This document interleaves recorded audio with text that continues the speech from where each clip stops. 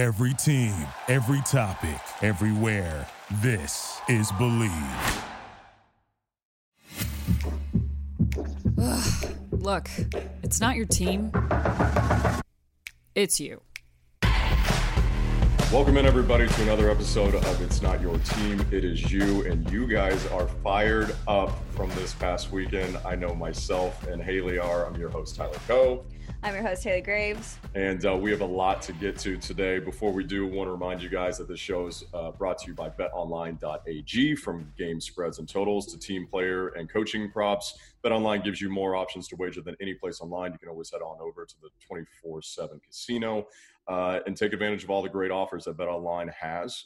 That is betonline.ag. So go ahead and head on over, get those sign-up bonuses, and put some money down this weekend, because this is it. This is championship weekend, Haley, and we have so much to get to today. We're going to break down all the conference championship games starting Friday with the Pac-12, moving on into Saturday. We have to talk about, signing day was today, kind of snuck up on us a little bit. We definitely have to talk about the shoe throw heard and seen around the world, only in college football. LSU. It's a writer's dream to come up with headlines. But we have some other weekend actions to get to. But Miss Graves, this was one of the most tense, exciting, crazy weekends we've had in college football, specifically ending yesterday with Tuesday with the college football rankings come out. Right. And just looking at general consensus, no one is really happy. No, I mean, nobody's happy. I think as we've gone on with this being kind of our final rankings of the regular season, everyone just has more questions than answers. And that's a big problem.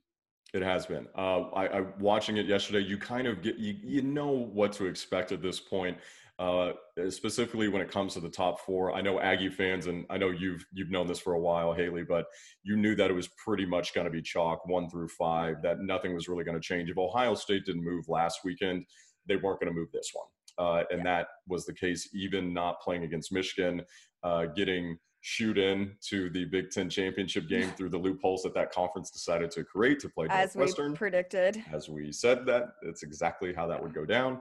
They didn't move. There's still, options for the teams outside looking in. We could have some extreme chaos on Saturday this coming weekend. But as it stands right now, the top four there, they've been there since day one. They haven't really moved. What is happening below, though, has been the big discussion. Head scratchers, needless to say. What is the word? I don't really know.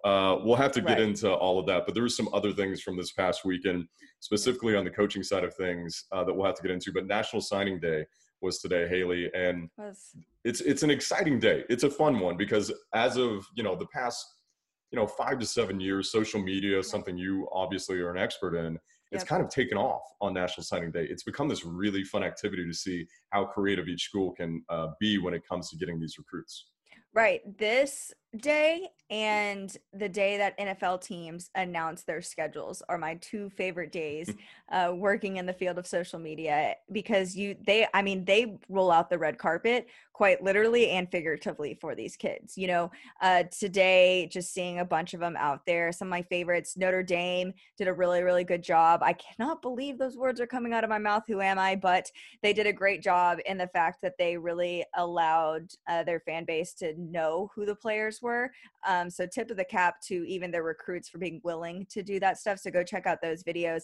I also was really impressed. Always Clemson, top notch. They do a stellar job every single year, regardless. And then what was fun was, I want to say it was Oklahoma State. They did the Tecmo Bowl, which was so cool. Really, really cool. And someone else did like backyard football, which was pretty fun. Enjoyed that one. I want to say I saw Mississippi State. They did like their own trading card. Like they literally put the player in the jersey. That's cool. Ole Miss did a great job of playing off of the lane train. So they made actual like train tickets, and then they you visually were in a train, and whatever. I guess you could be a little more creative than that, but It's year one. It's year one with Lane. Let it marinate right. I a mean, little I bit. guess It's like going to get better. ride the train. I mean, I got to tip the hat and say this as well, because I highlight the one thing that I do respect about the University of Texas football program is their social media team. They actually had really impressive graphics that were fun, visually stood out. So yeah, some fun stuff out there. Really fun stuff. Can they put that in the win column over at UT? Can they put Can the they social media team? should they just send the social media team to their bowl game this year instead? Oh, they'd A look social good. media off. Maybe that's what teams should do, since we've had so many teams opting out to the point that we may not even have enough to compete in all the bowl games. That's right. So many bowls getting canceled as well. Right. Yeah. So might as well, let's just do a social media off. I would like that. Texas would they'd come to party. They would maybe come with a better game plan than what they show up with on Saturdays. I mean, I wouldn't doubt that. They're solid in that regard. Yeah. These are fun. It's not as good this year, obviously with COVID. Right. We all know that by now, but it's fun to see. I love seeing the kids there. Like, I love them seeing, like, pull out a dog for Georgia to say that they're going to be be there. That's the most. I feel fun like thing. that's probably likely why it flew under the radar this year, because there wasn't you couldn't do any live, nail biter. Where's this kid gonna go? Huge productions, because normally, think about it, like ESPN, CBS, all of these media outlets are usually in a kid's home or at their school or doing something for these top nationwide recruits, and that just didn't get to happen this year. And a lot of these kids, they almost shoot like their own like music video or their own like short film of if you go and watch, here's my journey. If you go and watch Notre Dame, that's basically what they did. It's cell phone video of these kids kind of letting the fan base know who they are, but they're so funny. One of them, a kid is wearing a full-on firefighter suit. I don't even know if that's what you call it. You call it a firefighter suit? Uniform? Firefighter suit. Yeah. Well, he's wearing that lifting weights. And that's an odd take. I'm sure some of the team moms appreciate that. I don't know if they do like an ND calendar that gets into a creepier subject, but that's what I think of. Yep. There we go. No, the firemen, they always do the calendars. They do the sexy. Right. Every woman loves a fireman. Speaking of maybe not calendars, but cutouts, Beaver football, I guess, in a way to Beaver football is in Oregon State, going around COVID, they made life-size cutouts of all their recruits and like took pictures of the cutouts on campus. That's okay. To welcome them. So, I think last year Baylor did like the Muppets. They had somebody did Muppets. That's interesting. It was cool though. It was actually pretty cool. I liked it. It's cool to see how innovative you can get, how creative, and how much the recruits are able to, participate, and their willingness to participate, because this is just all crazy for me. Hold up, y'all. Bear with me. We're going to be done talking about National Signing Day in just a second. But what I will say is it's so interesting for me because I was a part of the era, aging myself a little bit, where graphics. Oh my God, you're like 26. Shut up. Where graphics started becoming a part of recruiting and recruiting tool. When I was at A&M, we were one of the first schools to do that and for that to be a thing. And so I remember National Signing Day at the time being a big deal. I can't even imagine what it would be like now. And it's still weird for me that the big signing day is in December as opposed to February, like it used to be. Yep. But yeah, anyways, there's my little spiel. I have had firsthand experience doing this content, people. There's my validity. You do know what's up. And it's good. I like it better than the traditional, sit at a high school, put on the hat. Right. It's boring. I don't like that. Be creative. Exactly. Have fun. Go do something, as Florida State said last year. It was Florida State who did the fun. They didn't do anything fun. It was Florida State. Go, if you're listening to this, go look at their Twitter feed. I'm confirming right now, but I'm 90% sure it's Florida State. They did something right this year, and that was their National Signing Day little cool things for the kids. Oh, you're talking about this year? Because I'm saying when Willie was there and Willie's slogan I'm talking about like today. Do something. Oh, okay, today. Gotcha. I was like, the do something campaign at Florida State, ill-advised.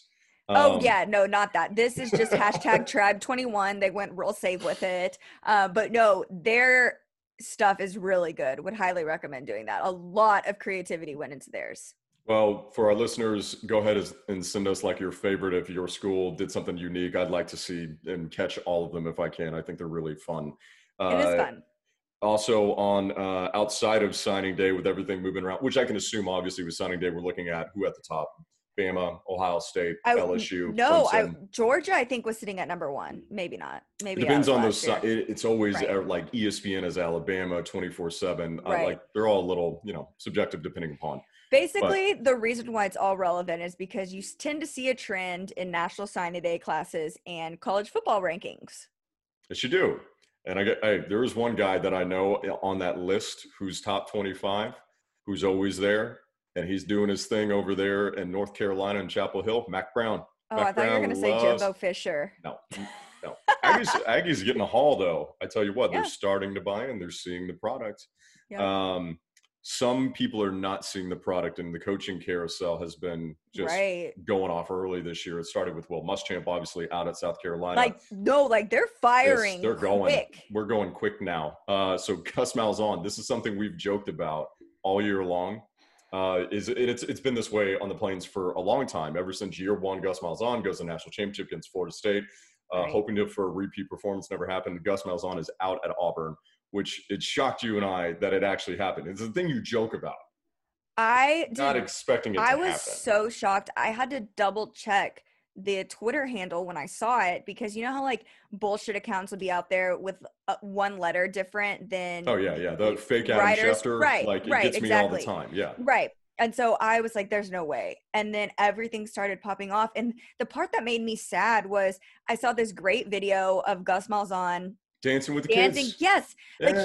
He was so happy. And, for a minute, I actually had this thought process. When I saw that video, I thought to myself, at least the kids buy into him. At least it looks like there's a great working relationship there. So that's likely why he'll stick around, because it looked like he had such good rapport with his athletes. Because typically when you see coaches do that, it's pretty simultaneous. I don't know. I might have missed it, but I've never seen Tom Herman dance in the locker room with his kids. So no, and we can save the Texas bashing for here in a second. But yes, Tom, I don't think Tom really dances with his players.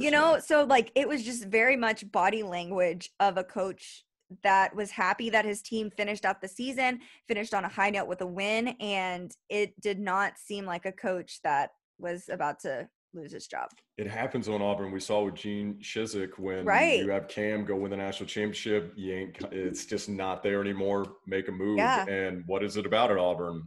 It's not quite the same with a Texas and OU or USC, UCLA, but your goal when you're at Auburn is to beat Alabama. And that just really wasn't the case for Gus.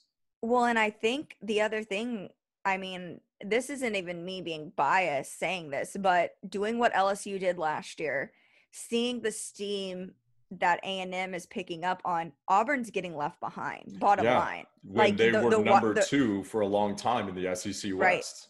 Right. The writing is on the wall that they're getting left behind. And so I guess in order to change that before things get too far in front of them, you just got to pull the plug.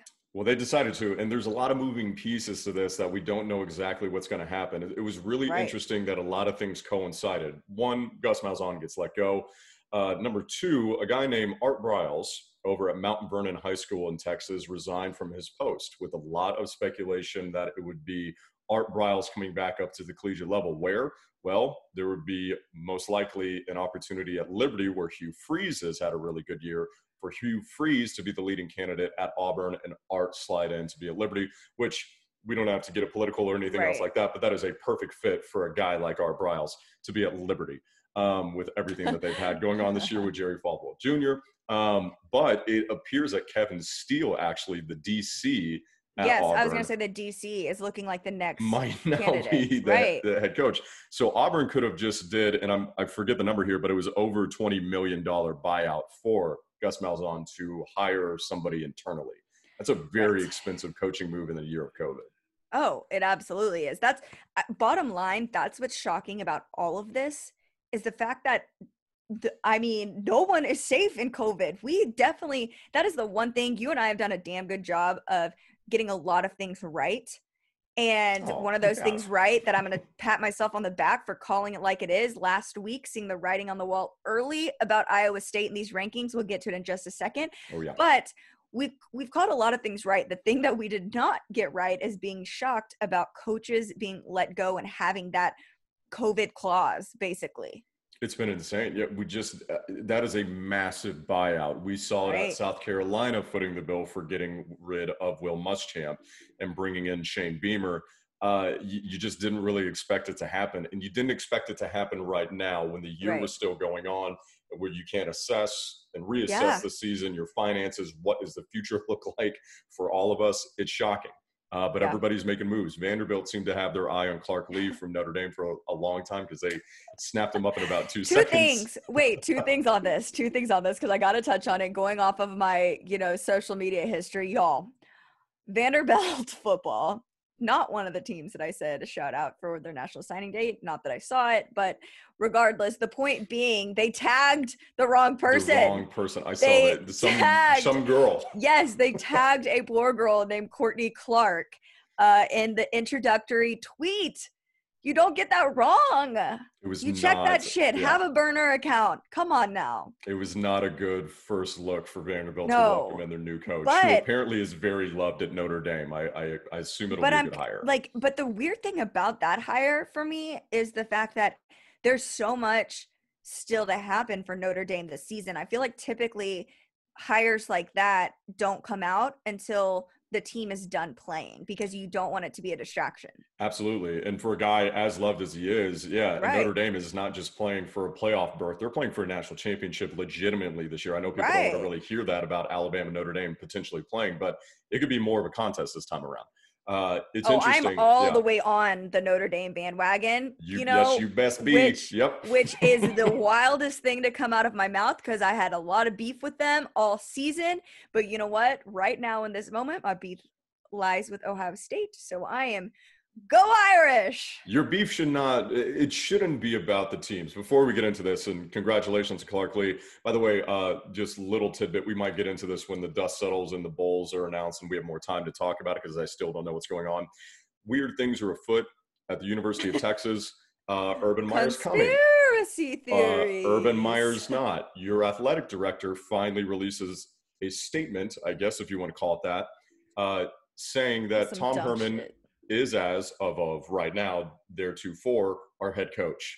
And it was such a bad statement by the athletic director, Christo Conti, from the University of Texas, that all the beat writers in Austin had to call him moments after the release of the official statement to be like, what the fuck did you just say?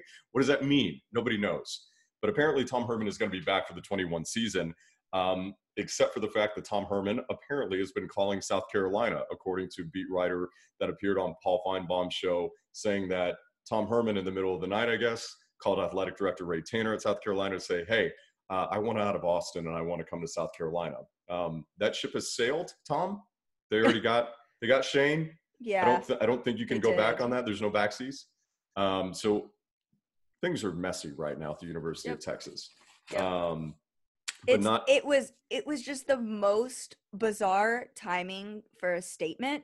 I'm gonna I have it pulled up here for those that didn't read it or don't know. Oof, it's so good. There's been a lot of speculation about the future of our football coach. My policy is to wait until the end of the season before evaluating and commenting on our program and coaches. Well, that's already literally doing that right now. Right. Okay. So the season technically isn't over because they still have a bowl berth. With the close of the regular season, I want to reiterate that Tom Herman is our coach. Reiterate it at the end of the regular season, not in the middle of the season when rumors have already been flying and roaring. So we're just going to randomly put out this statement. Okay, great. When I look at our football program right now, I see tremendous young men and promising talent. Okay, sure. Our student athletes are developing, but are they? And they play their hearts out. You go, Texas. You play your heart out. This has been an unprecedented year for all of us. No shit. Good buzzword. And we're all disappointed that we didn't meet our expectations. Likely so. Like the many fans that follow and support our program, I can't help but think what could have been in 2020. What the hell line even is that? Can't think of what could have been. That's exactly, if you're a fan of Texas, that's what you want to hear. Let's think of the what could have beens, the what should have beens. You don't even live life that way, people. Don't even do that. But regardless, there's still more work to be done, but I'm excited to watch our players and program move forward. Where are you moving forward to? So with Tom, without Tom, clearly with him as of right now, it was the most bizarre statement, and it really bothered me that they capitalized football every single time. Well, hey, I mean, you know it as well as I do, Haley. In the state of Texas, it is numero uno, It and is then a comes God. proper So noun. It's a it proper is. noun. That statement, obviously, you can rip it to shreds, and you should, because it is. It makes no sense. It says nothing while saying everything. It's just mind-boggling. Like it said nothing about Tom Herman returning next year. He contradicted himself, like you said in that first sentence. We will not evaluate and I won't comment until after the season is over, though I'm choosing to comment right now before the season is over. To let you all know that I have not decided. That as of right now at 2:30 p.m., Tom Herman is literally our head coach right now in this moment. Right now he is. So see, I didn't say anything. Yeah. That's all it was. So now speculation's bound of what the fuck is going on. Nobody knows. It's really entertaining, actually. It is entertaining. I'm glad that it's a case of schadenfreude for everybody else. I'm glad you guys get to enjoy my pain. It is going to give us something to talk about into January. Oh, yes, it is. Because I will attest on this show, I do not think the Urban Meyer situation is done. So. Okay, and bottom line, people, you want to know my genuine conspiracy theory? This was simply a ploy because all the rumors were flying. I 100% think it was a marketing stunt to put some sort of statement out about Tom Herman because National Signing Day was today. Yes. Now, I agree with that, and I still do not believe that Tom Herman will be the head coach come next year. I think it was a lot for what you just said. I think that was a 0 vote of confidence in that statement. Which is also a very slimy move, because so you're going to basically trick kids to commit to Texas and then fire him, but they've already committed and signed their national letter of intent, so they're going to be stuck. Yes, you would be stuck, but you're not stuck if you get Urban Meyer. Yeah. Your dad comes to town and daddy is Urban Meyer. Everybody's happy. That's an upgrade. Right. Everybody is like, hey, I just signed with Urban Meyer, not Tom Herman. It is slimy. It would have almost been better if they would have just put out a statement that was like, if you are currently being recruited by the University of Texas, the coach that you will be signing to play under is Tom Herman at this day and time on December 16th, 2020. You will play for Tom Herman. Thank you, and that is all you need to know. That's basically what that statement was, because you can interpret it that way. It is, who knows what is going to happen with that. But yes, that is something we definitely got to talk about the rest of the year. I think it's great. The other thing that's going to be talked about probably forever, especially in the state of Florida, especially in the state of Louisiana, is what happened on Saturday. Yeah. And it was the greatest thing to happen in college, because only in college football would this happen. Yes. And I don't mean it that it hasn't happened in soccer or baseball or even professional football, but with so much on the line, a shoe throw changed college football in an instant. It did. It was the most amazing thing ever.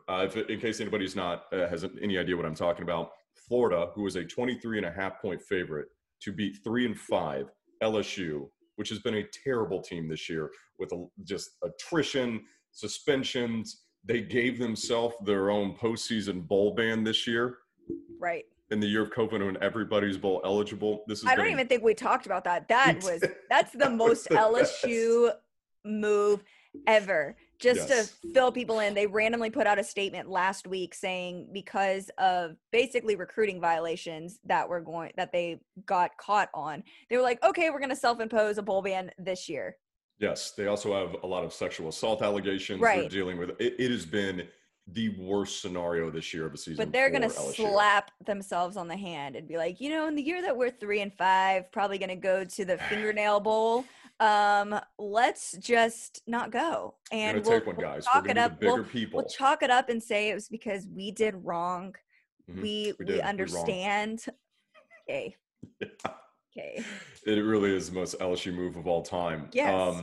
And coming into this game, all Florida had to do, a team that's been gaining momentum, at least in the eyes of the playoff committee, not so much on this show, wrap up LSU and put themselves in a good position to go to the SEC championship game. Yep. Win or loss against LSU didn't matter. They were going to potentially beat Alabama or play a close game and maybe put themselves in a position to do some damage in the top four, because you just don't know what's going to happen. All they had to do was win the game. All you had to do was the worst LSU team. And not only that, because I really want to hammer home this point for the playoff committee, which we have some questions for right after this, is not only the worst LSU team, maybe in school history, but one of the worst teams in college football history to fall as far as they did after winning a national championship. They are on their way to setting 100-year records.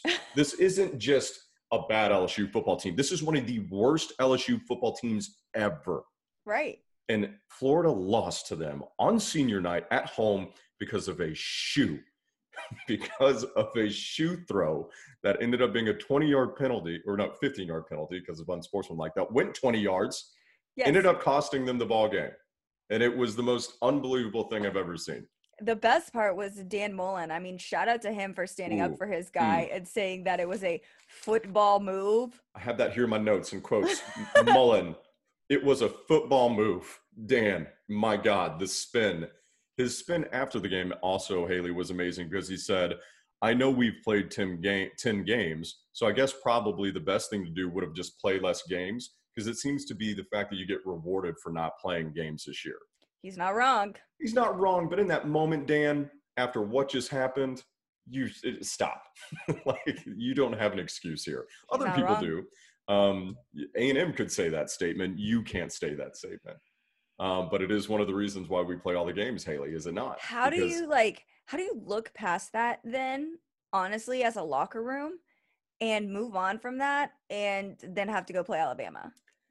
I don't know. It's going to be I think that is going to be the biggest question. You know, Herb Street talked about that on the college football playoff show, about there's going to be a better Florida football team there, a more focused team.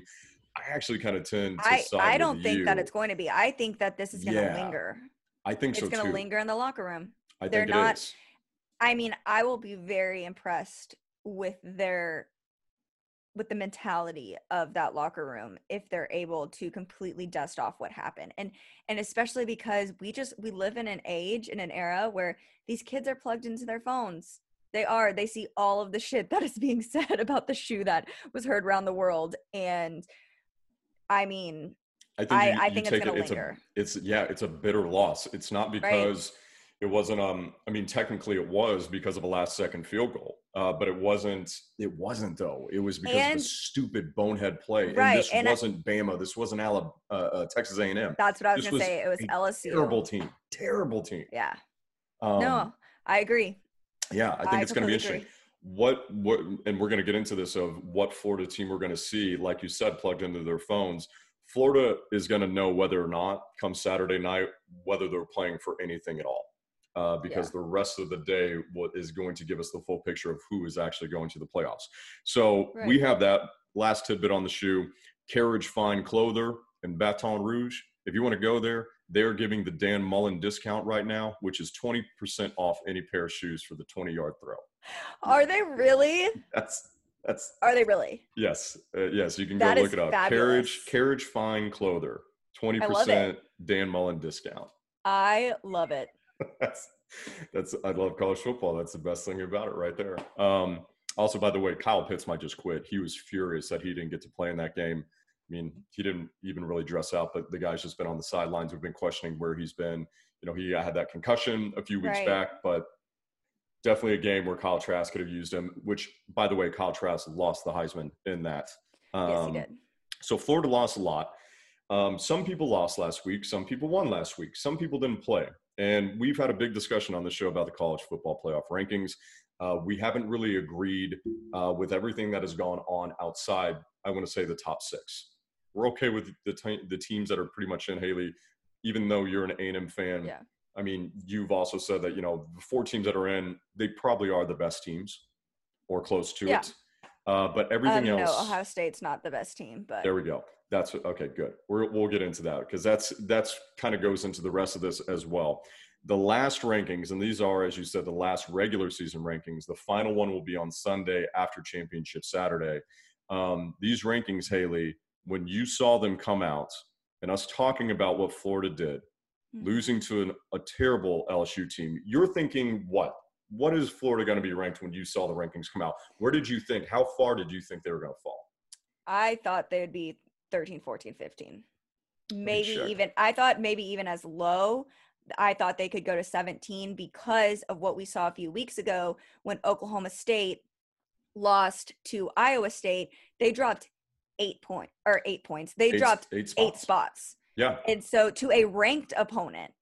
To a ranked opponent, yeah, in a power conference, absolutely. Right. And so you would think that Florida would have for sure, undoubtedly been out of the top 10. And I think that right there is kind of been the issue for everybody, is that you have to be penalized for losing games. You have to be rewarded for winning the ones that you do. These rankings do not reflect that. Because I think my biggest qualm right now is, you look at it and you just look at it by record. And technically Iowa State 8-2, Florida is still an 8-2 team. But what is their signature win? Oh, they beat a down Georgia team. Yeah, your Georgia win looks technically pretty on paper right now because Georgia finally figured out how to have an offense. But when they played them, Georgia had no identity. That wasn't a signature win. Like, who is Florida's signature win? Who can Florida hang their hats and say, we beat a damn good team? Well, it's hard to say. It's also hard to say why Georgia is still in the top 10. It's hard to say why Iowa State is in the top 10, because when the rankings came out, Haley, unfortunately, you were wrong. I was wrong, and everybody else was that saw the rankings come out. Florida dropped one spot. Right. One spot to number 7 after losing as a 23.5-point favorite at home against one of the worst teams in college football history. That is unacceptable. So the fact that they're above Cincinnati is just insulting. And I think that's where the bigger discussion comes in, and where college football world is kind of turned on the committee. We talked about this, and bottom line, what it comes down to is we're not dumb. And the people that can't draw this conclusion on their own, I'm not calling you dumb either. I'm just giving you some insight here. And the fact that this comes down to ratings for this coming weekend. After that loss, so many people have automatically checked out on the SEC National Championship.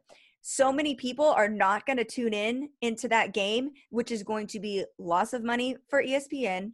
The ratings are going to be low because no one's going to give a shit about watching a Florida team who just shit the bed against LSU. No one's going to want to watch them play Alabama. Bottom line. I'm going to be one of those people. I was on the fence, but I'm probably going to be honest. I'm watching Cincinnati take on Tulsa, which is the same time. But they might get comparable numbers. But the only reason, that being said, is for the casual college football fan that doesn't know these intricacies and these details, and they just see a number 1 team against a number 7 team, and they're gonna tune in simply because those numbers next to their names hold weight. That you would think that that's going to be a better game simply because of that, and that is why Florida stayed where they are. I think it's a reason where Florida is where they are, why Georgia is, why even Iowa State, while not being a brand, is part of a power conference, is at number 6 in the country. I think that's why the big boys are at the top for the most part, is that you're right. You want to see those sexy numbers with those familiar faces play off, which is fine. However, if your mandate as the committee, and the reason you were created as a committee, was to find a fair and just way to find the 4 best teams in the country, you need to quit doing that, because it's not fair and it's not just. Because having Cincinnati at number 9, and people can be like, all right, well, Cincinnati, what about Cincinnati? Cincinnati is 8-0. They've had the problem, like a lot of other people, they have not been able to play in the past couple of weeks. They are the only team that has not played football to fall in the rankings because of not playing. Texas A&M has had a few weeks off, never dropped from 5. Ohio State, guys, we know their story. They haven't played forever. USC hadn't even played a game, and they were rising in the rankings. Exactly. And so you just got to call it like it is. Like you said, this isn't about anything other than ratings and putting the big blue bloods in, which I personally, look, Haley, you're a fan of one. I'm a fan of one. Like, I get it. Like, and it is good for football. Like, you want that. But in a year of COVID, where teams should be rewarded for playing games and sticking it out, teams like a Cincinnati, teams like a Coastal Carolina, which, by the way, might end up with the most victories in college football, but not even go to a New Year's Six bowl this year. I mean, that happened to UCF a couple years ago too. It did. I think ridiculous. Where I draw the line in the sand is, who have you played and what's your signature win? That's the only thing that is why I I give all the praise to Cincinnati, Coastal Carolina. Do I think they deserve to be in a New Year's Six Bowl? Absolutely. But what I have a problem with is looking at you, Clemson. Who's your token win over? Well, their token win kind of got taken away, I guess you would say, in Miami because UNC hammered them and actually strengthened Notre Dame's schedule. Which is why the one thing that I think would want to throw in there is your third one, because I do think it's a 3. And I think this is just insanely important, is controlling a game, which is a metric that they do compile now. And that is a big reason why those top teams are up there, because it's not like Bama's just winning games. Bama's killing people on the field mercilessly.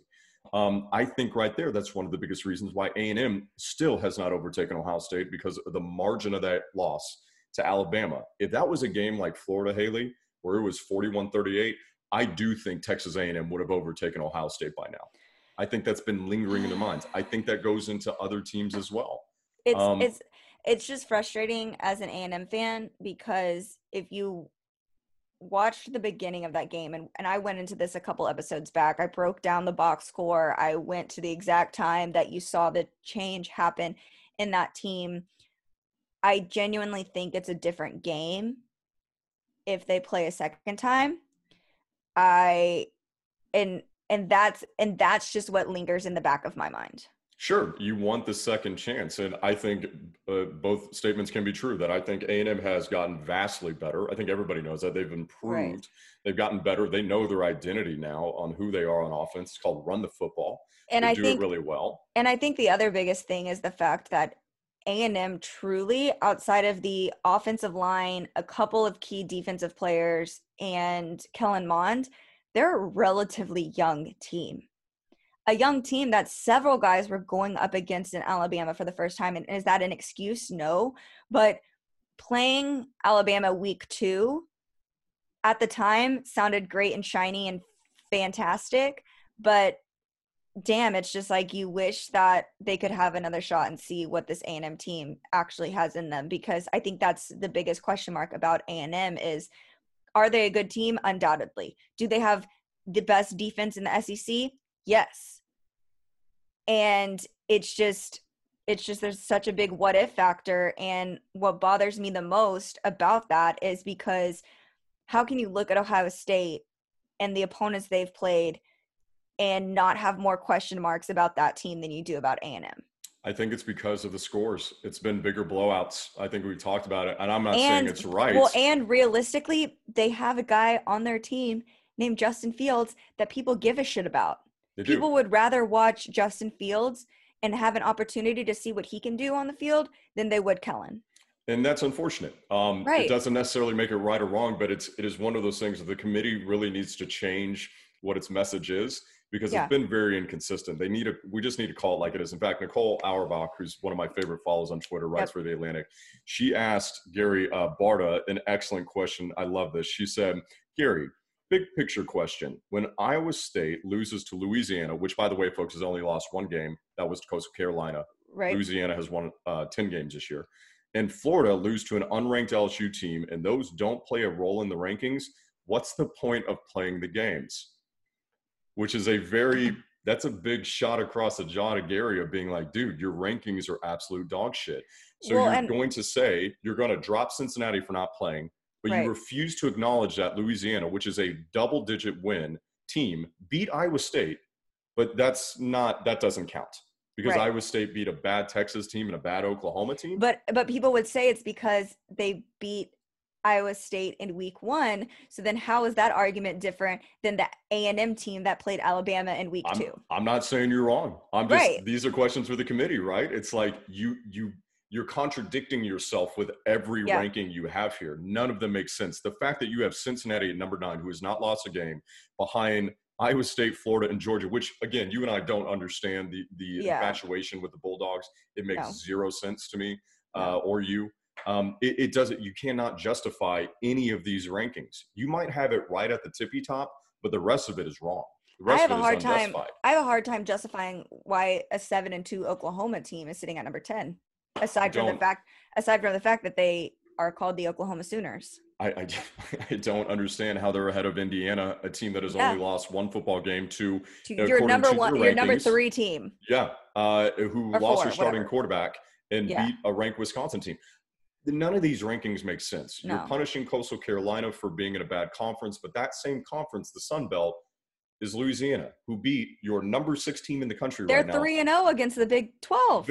So Gary is contradicted. I think Gary's in a bad spot because Gary can't say what we are saying right now is like, this is a dog and pony show. This is a beauty pageant. It is about the big names and the big brands. But That's the bottom line is it's not going to change. That this year and 2020 is showing a lot of flaws in the system and honestly revealing a lot about the college football playoff committee, about all the voters, about the process. But the bottom line is it's not going to change because this is an unprecedented year. And because if we had those out of conference games to where you could compare, we wouldn't even be having this conversation because there's so many games that got left off. Right. And so and that's why it's funny to me that people, are trying to toss in a USC should be in consideration. No, they freaking shouldn't. They've barely won all of their, they just shouldn't. Yes, 5-0 looks nice and shiny, but no one takes the Pac-12 seriously. And I'm sorry, but you've squeaked by in the games that you have played and it just nothing makes any sense. No, it doesn't. And here's the thing that the committee will never convince me of otherwise. Because Haley, we can be honest. If Cincinnati was sitting at number 6 right now and Coastal Carolina was in the top 10, I think all of us would be like, okay, you're giving them some respect. Yeah, we appreciate that. Right. But what you just said is something that happened this year. We didn't get to see Oregon play Ohio State. We didn't get to see USC play Alabama. We didn't get to see Texas play LSU. We did get to see Louisiana play Iowa State. Yeah. And now those two teams actually played a game. You can compare conference and team win and loss. One of them is the 6th ranked team in the country. One of them is barely in the top 20. And the fact, what are we doing here? For what it's worth, Louisiana is currently sitting at number 19 with 9 wins. I don't understand that. It doesn't make any sense. When you can, because Gary said, well, you have to compare well, Gary, one of them beat the other one. They've lost one game to a team that's undefeated. Iowa State beat a bad Texas football team that we all know that they escaped that game because of some poor coaching by Texas. They beat OU by 3 points on a last-second interception. I'm not saying that Iowa State's not a good team. They are not the 6th ranked team in the country. Right. They're not. But I called this, and this is just for ratings. This is to make the Big 12 championship game relevant. And I am not surprised. I will not be surprised. And I said this last week, and I will say this again. An Iowa State team that beats Oklahoma for the Big 12 championship game has a chance of being that number 4 spot. And whoever wins in the ACC championship will also be in because they will win their division. And then they will go to this mantra of, well, we have all 4 champions in. Conference champs. Absolutely. Yep. And that's there for it. And that's what Joel Klatt, he was angry about the rankings as per a lot of, national media. And his last kind of final parting thought was, it needs to be more consistent, undoubtedly. And then he said, make the top 4 be your conference champions, which I do disagree with. I disagree with that as well. I think that conference champions, I think in a perfect world, and we could probably debate this all night, but I think what this leads to is an expansion of the playoffs. I think you make it kind of like a lot of other playoffs, that if you win your conference, you get a berth into the playoffs. And then there are more teams. Because let's be honest, I mean, one of the reasons why this is kind of working in Ohio State's advantage, because Ohio State was the first darling in the first rankings. They were a team that didn't win the Big Ten. They jumped over a TCU team, and everybody's like, why is Ohio State number 4? It's ridiculous. And then they won the national championship, which almost validated the playoffs' existence. On the flip side, where I have an argument, is that yes, we are seeing Ohio State be 5-0. Is Ohio State likely going to beat Northwestern? Yes. I mean, they're out of all of them, aside from Alabama me being so confident that Alabama is going to beat Florida, I am very confident that Ohio State is going – I almost am more confident that Ohio State is going to beat Northwestern than I am that Alabama will beat Florida, to be honest. Absolutely. And I think that there's a chance of the SEC championship being more competitive than the Big Ten championship is going to be. But where I have a problem with that is we're here looking at likely a 6-0 Ohio State team. Well, it's funny. Let's go down memory lane. You want to know a team that went 6-0 3 years in a row and then tanked the rest of the season? I know the name of that team. Yes. Texas A&M. If we're going off of that and we're going off of just 6 games, A&M should have been in the college football playoff ranking in 2014, 2015, and 2016. Should have been in them all. It's fair to make. Right. And so the fact that we're sitting here saying, oh, Ohio State's shown enough, have they? Who have they played? What is their token win? Indiana?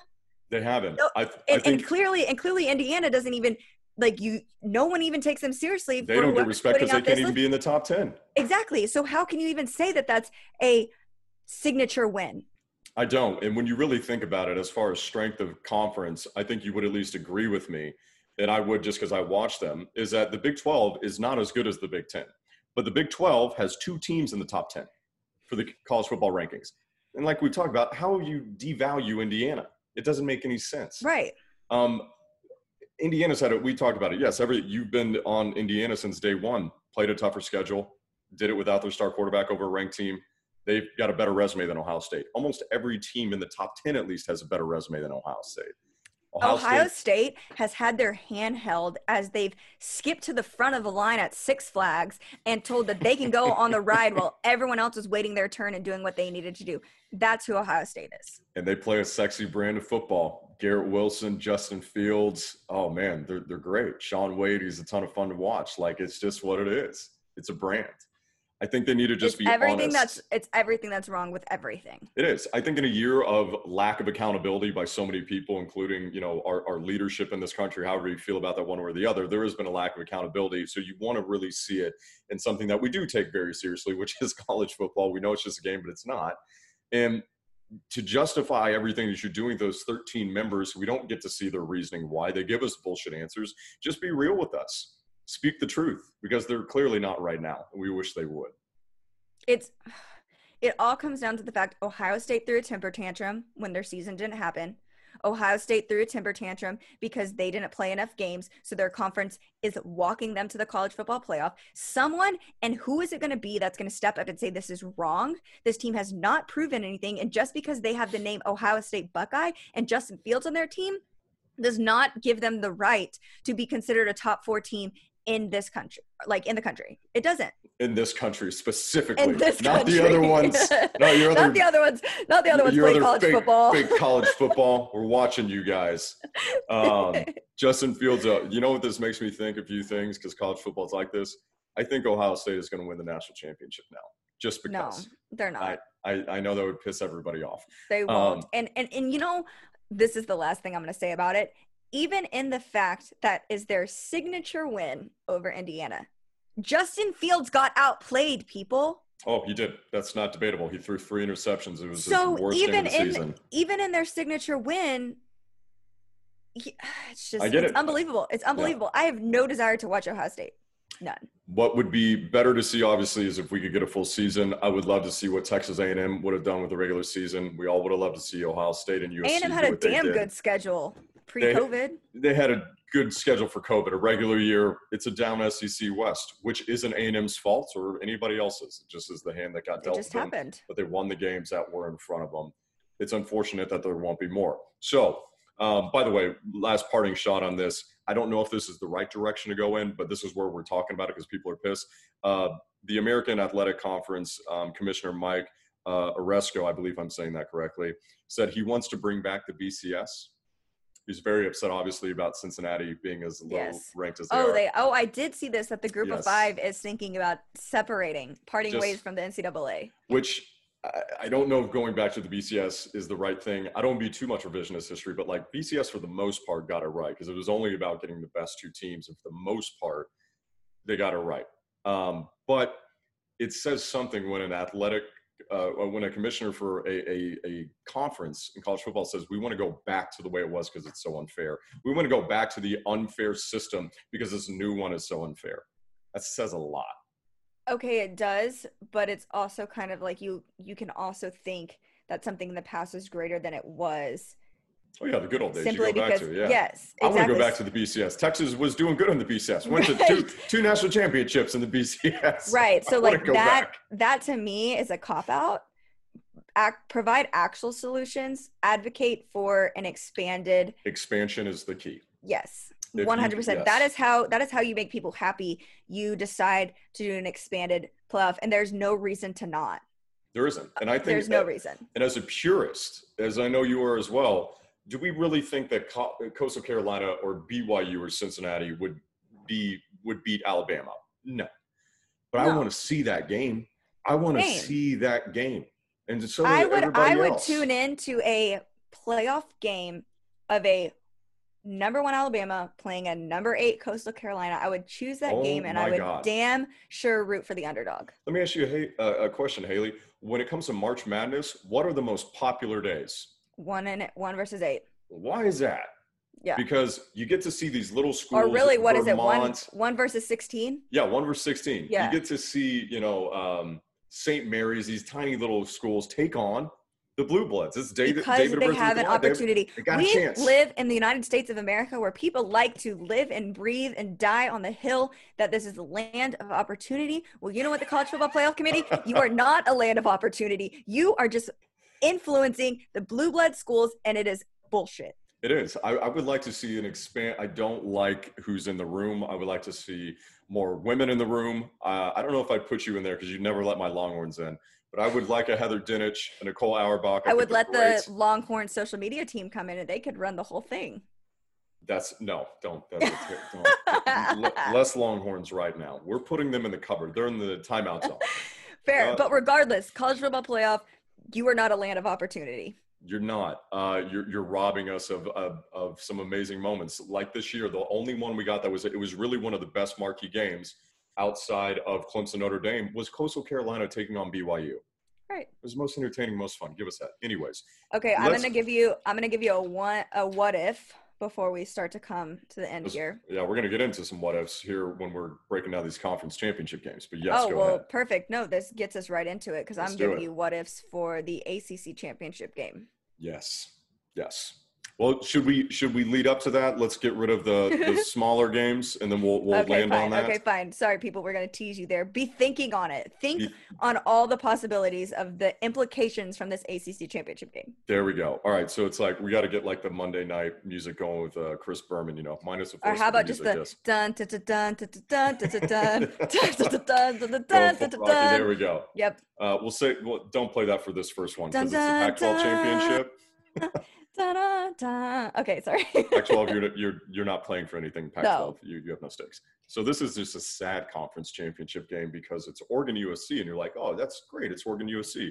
USC is the 3-point favorite. Oregon wasn't supposed to be in the game. It's Washington won the North, but because of COVID, they literally had no offensive line. They couldn't play. So Oregon, who's lost 2 games out of 5, is now in the Pac-12 championship. Against USC, who is beaten UCLA, Arizona State, and Arizona by less than a touchdown. And then USC is going to win this game, and then they are going to put their hands on their hips, and they're going to get all mad, and they're going to be like, murmur, we deserve to be in the college football playoff because murmur, we won our conference, and murmur, we are USC football, and we're trying to be relevant again. You know what? I would actually love to see USC. I would actually give it to them if I was committee. I'd be like, you know what, USC, we're going to give you the 4th spot. You're going to play Alabama. You want to do that?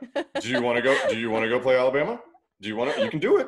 Go do it. Hold up that side. We want Bama. Do it. I dare you. It's like when you're a kid. I don't know if you ever did this, but if you're a kid, you see your dad like drinking a scotch or a whiskey, and like you want to have a little sip, and he's like, "You're not going to like it. You're not going to like." Okay, fine, do it. For the parents that don't give their kids alcohol, which not condemning you if you don't. Yeah, not condemning. Let's say black coffee. We'll go black coffee. Black coffee. Yes, you know what I'm trying. Yes. So USC taking on Oregon. That's going to be Friday. So all of you, last chance for Pac-12 at night. Saturday.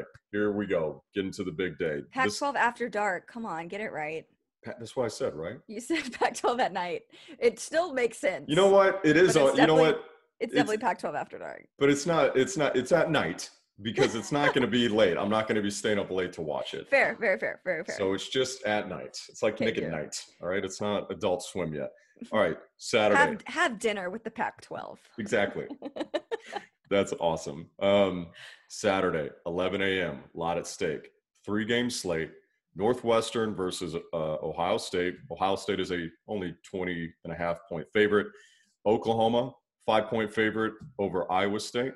The fact that Oklahoma is a favorite over your 6th team, your 6th ranked team.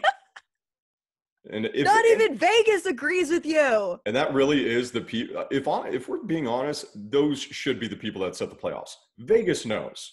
Vegas ain't wrong. So, and Texas A&M, 14-point favorite over Tennessee. So at 11 a.m., we're going to figure out a lot. We're going to figure out Big 12, Big 10, and hopefully the Aggies don't stumble against Tennessee. That would just be the worst nightmare. That'd make a lot of things easier for the committee, but I don't think that's going to happen. Let's call it like we see it. What do you think is going to happen in each game? Ohio State is going to destroy Northwestern unless they get Fitzgerald. I don't think that's going to happen. If Ohio State goes up by 14 points, the game's over. Right. And last year when the two teams faced off, I want to say the final score was 28-52. So yeah, I don't think it's not going to be much different. No. Oklahoma, Iowa State. I could see it. Hold up.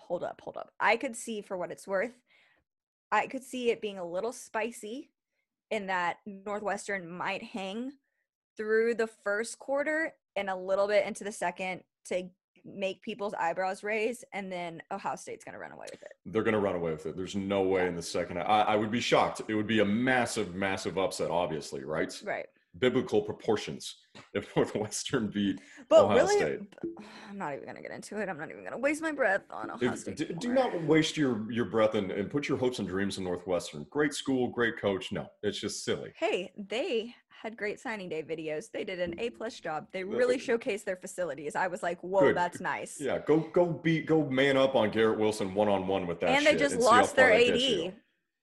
Well, that's sad for them. I'm sorry. Right? Isn't that weird? The AD, didn't you see that news? The AD of Northwestern like when you say is lost taking. Him? No, he's not dead. He took the job of being the new ACC commissioner. Oh wow! Really? Yeah. Yes. Interesting. I thought I would figure the AD of Northwestern be a very old man, like 110 years old. I mean, he hasn't had to make a lot of decisions. Never had to fire a head coach. It just kind of shows up with a straw hat. He's a nice. Makes the one billionaire donor they have happy, and that's all you got to worry about. Exactly. He fishes on Lake Michigan in the morning, pops on over for the games. Yeah. Yep. I guess he just wanted a bigger fish. ACC. There you go. That one we know Ohio State most likely. Yes. They're going to win. Oklahoma, Iowa State. Now round one was a very entertaining game. Very different circumstances. Again, Spencer Rattler coming off his first loss. Didn't really expect that to happen. Right. They kind of ran into the buzzsaw that was Breece Hall this year, who's been unbelievable. And huge game at home. Iowa State took them down.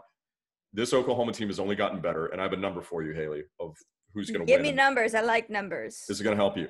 So Texas A&M needs to root for two teams. They need to root, obviously, for Notre Dame, but they also need to root for Oklahoma to make sure that Iowa State isn't a pesky fly that could get in. Nothing would make me happier than Oklahoma becoming Big 12 champions because they're my team. They're my guys. Which is disgusting. It's disgusting, and it's not great. It's not a good look for you, but it is what it is. All would feel slightly right in the world if the Oklahoma Sooners win the Big 12 championship. Yeah. That would make this year feel a little right. It would be on par for the course. So the number for you guys is 6. So Oklahoma is favored by about 6 at 5.5. And 2 people are back and have been back for OU. And we talked about this earlier in the year about Ramondre Stevenson at running back and Ronnie Perkins being absent for the Texas game for the first 4 serving suspensions. Since they've been back, they've been unbelievable. Specifically, Ronnie Perkins has been just a force. But Ramondre has been rushing about 6 yards a carry. OU has won 6 straight. If they win this game, it'll be their 6th straight Big 12 title. They're favored by about 6. I'm picking Oklahoma Sooners to win by 6 to win the Big 12 championship and get rid of Iowa State. There we go. Boom. Put it in the books. I could see this one truly going either way. I don't know how I feel about this. My gut is telling me that Oklahoma is going to win, just because that's just kind of how college football works. Teams like Oklahoma just come out and they've been in this moment. They know how to prepare for this moment. They know how to play in this moment. All of the, not, I guess, inadequacies that we saw at the beginning of the season with them being young, Spencer Rattler having growing pains. He's grown through those pains. And I think that this is a good opportunity for this Oklahoma team to really set the course for next season. And I think they come out ready, prepared, and it's realistically, Iowa State has everything to lose. So. They do. They have a legitimate shot, as crazy as that sounds, to be in the college football playoff with a win over Oklahoma. They got the talent. Obviously, Brock Purdy's been great this year. They got two, 6'10" tight ends, corn-fed dudes that they throw the ball to. Breece Hall's been amazing. Right. It's going to be a tough matchup. Breece Hall is the number one running back in the country right now in college football. That guy made himself some money this year. He's got a bright future. That kid rocks. And so did Matt Campbell, who's the darling of college football. The coaching carousel, they want that guy through school. That's going to be a great game. And then we obviously have Texas A&M versus Tennessee. I don't care to even break down that game. I'm going to be upset with your Aggies if I am forced to watch it because it's tight. It shouldn't even be a game. I'm going to be sad if they score less than 38 points. Which is realistic for A&M. They play a slow, ugly brand of football. But they need – it's not that they need style points, but they need to convincingly beat Tennessee. Say what you want about A&M, but this year they're one of the most damnest freaking consistent teams.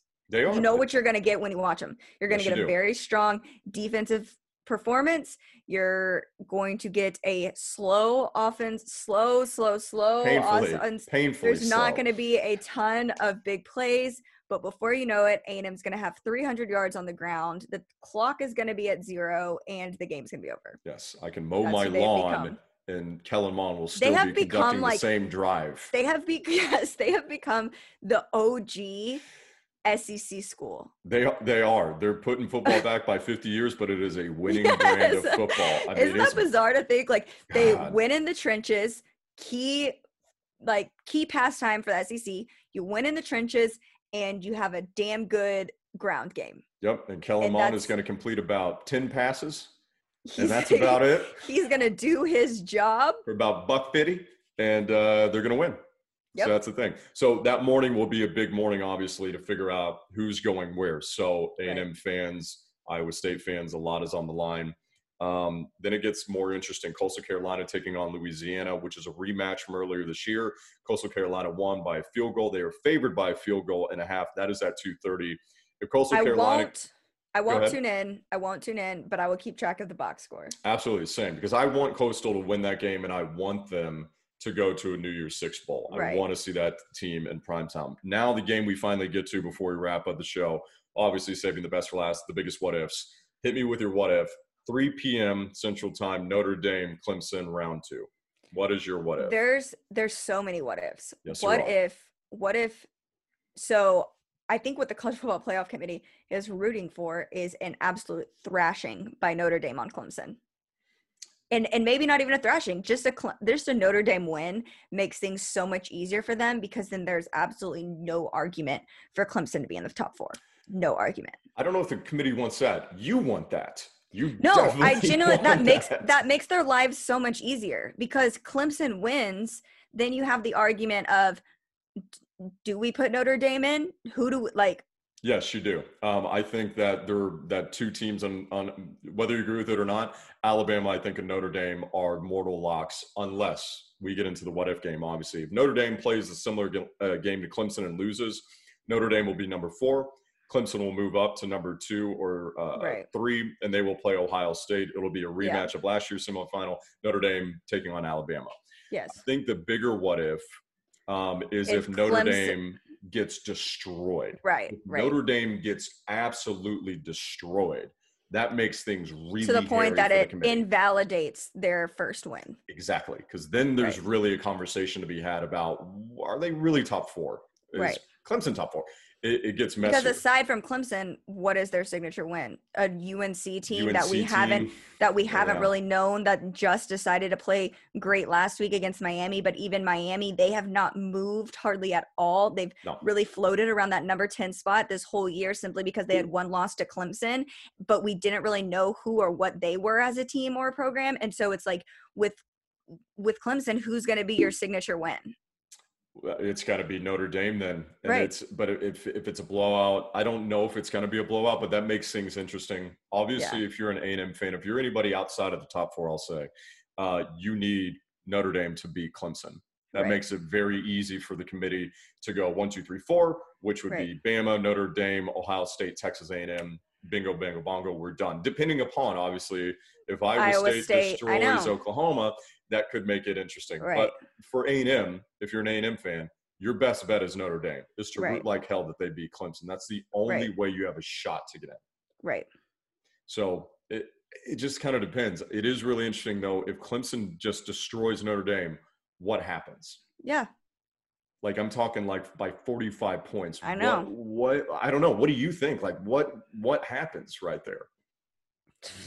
I mean, we've already kind of seen that through the rankings and where Notre Dame's been, that they're kind of been win or lose, right? Right. I mean, prior to playing Clemson, they had not played a team with a winning record.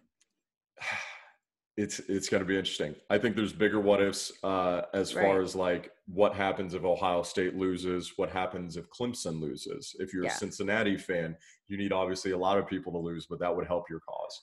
Right. Well, we're going to find out Saturday. We are going to find out. Here's the thing that I think with Notre Dame, it comes down to 4 guys. It comes down to Trevor Lawrence. It comes down to James Skalski, Tyler Davis, and Mike Jones Jr., the 3 of which are way more important than Trevor. DJU destroyed Notre Dame. He threw for 439 yards. Those guys being back on defense is massive. Notre Dame likes to run the football. They ran for over 200 yards against Clemson, averaged more than 5 on the ground.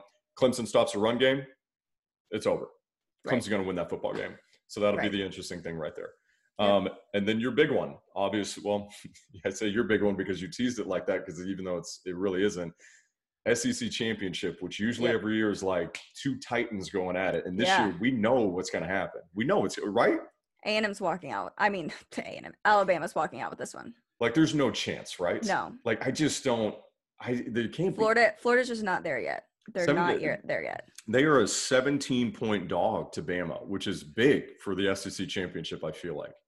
But I think that sounds about right. So I think it should be more, because I'm with you. Like, when you said it, I'm glad you did, because other analysts saying like Florida's going to be more focused now. Right. I think they could show up and just get demolished. I'm talking 66-3. I mean, it won't be that. They'll throw some touchdowns up, but destroy. Right. Which isn't a good look for A&M either, because when your best win, it hurts A&M for Florida to continue to get just lose like that. So you don't want that. You'd want like a competitive close game. Right. But we'll see. We're splitting the hairs at this point. Yeah, we are. So Notre Dame, that's who you're rooting for. Yep. Unfortunately, Miss Graves, I kind of feel like it's going to go chalk this weekend. Yeah. I think there's not going to be any surprises. It's going to go exactly how it is. And the Final Four that we are currently looking at is who is it going to be. I'm hoping, though, I got to say, Texas A&M, I'll admit it. You want to be truthful on this show? It would pain me as a Longhorn to see Texas A&M in the playoffs. It would pain me. I would hate that. However, I do not like the committee this year. I do not like their justification for the teams that they have. And I would like to see chaos. I would like to see everybody lose. I would like to see – I want Ohio State to lose. I would like to see Clemson lose again. And I want to see 2 teams in there that I don't know who they're going to be. Yeah. Fair. That's what I honestly would want as a football fan. 2020 is the year of chaos, so let's bring it. I mean, I'd be fine with a Notre Dame, Texas A&M, and then Alabama versus Cincinnati. Let's fucking go. Let's go. We will be here for it all on Saturday and then talk to you about it next week, people. Yes, we will, because we gave you a jam-packed episode tonight, folks. We gave you everything. What more do you need? This is the best college football show there is, period. There is, because it's not about your team, it's you. Wasn't that our show name? It's not your team, there it's we go. you. It's not your team, it's you. With that, I'm Haley Graves. You can find me on Twitter, Haley1 Graves 2, and on Instagram, Haley Graves with 2 S's. We'll talk to you guys next week. Yeah, we will. Bye, guys. Thank you for listening to Believe. You can show support to your host by subscribing to the show and giving us a 5-star rating on your preferred platform. Check us out at Believe.com and search for BLEAV on YouTube.